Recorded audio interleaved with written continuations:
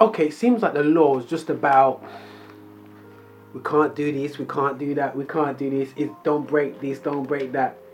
Is there any other role? Whatever role does the law have? The Old Testament law.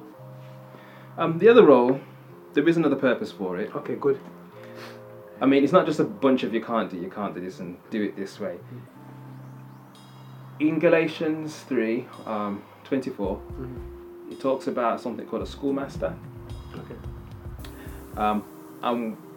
The schoolmaster was somebody who was like a privileged slave of the Romans and the Greeks. And they were responsible for the moral behaviour of the boys for a better class. Going in, coming out, they were in charge of them, they were supervising them, but they weren't teaching them. And they were responsible to get them to and fro from education and, just daily lives. And the law is referred to in being a schoolmaster in a sense that the law is overseeing our behaviours, it's overseeing everything that we do. But it's not actually teaching us anything that pertains to life, that pertains to what God wants us to have. So then you have to ask, well, what's the point of it? Well, all it was trying to do is show us that you need something else. And I've heard an analogy, which I think is a great analogy, which says this. If you're looking at the law, you should look at the law like a mirror. So when you look at it, you can see, I break it, or, I overstep the mark, can't help it. Sometimes even the desire comes in within me. When you tell me don't, my head I think do. I see that.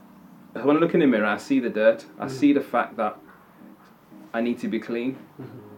But you wouldn't take the mirror down to clean yourself. Cool.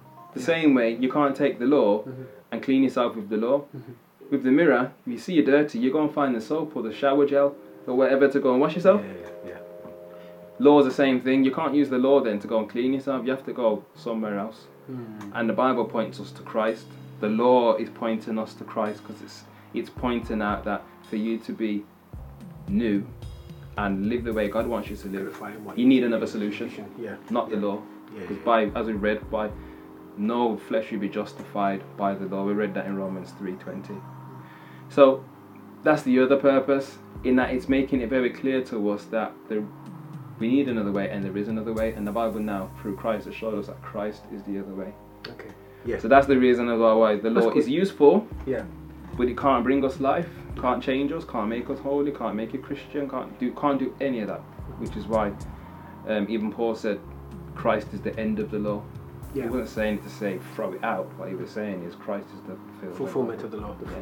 So that's the other reason. And one thing I would add to this about laws, which I think was a beautiful thing I heard from Michael Ramsden, it's from a group called RZIM, Rabbi Zacharias International Ministries, that go around the world defending the faith.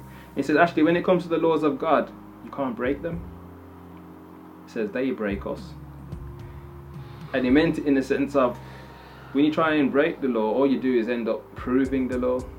So when I was talking about the driving before, as an example, 30 miles per hour, if I break the law, it's still 30 miles per hour. The sign is still there. The law's still intact.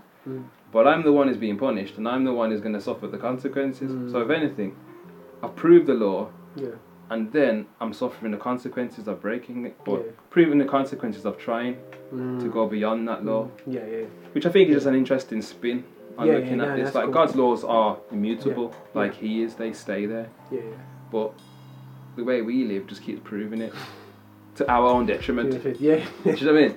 And the world is going through that right now. And it will keep happening until God says, you know what, enough. That's cool. So the law has its uses. And That's blessed. That's blessed.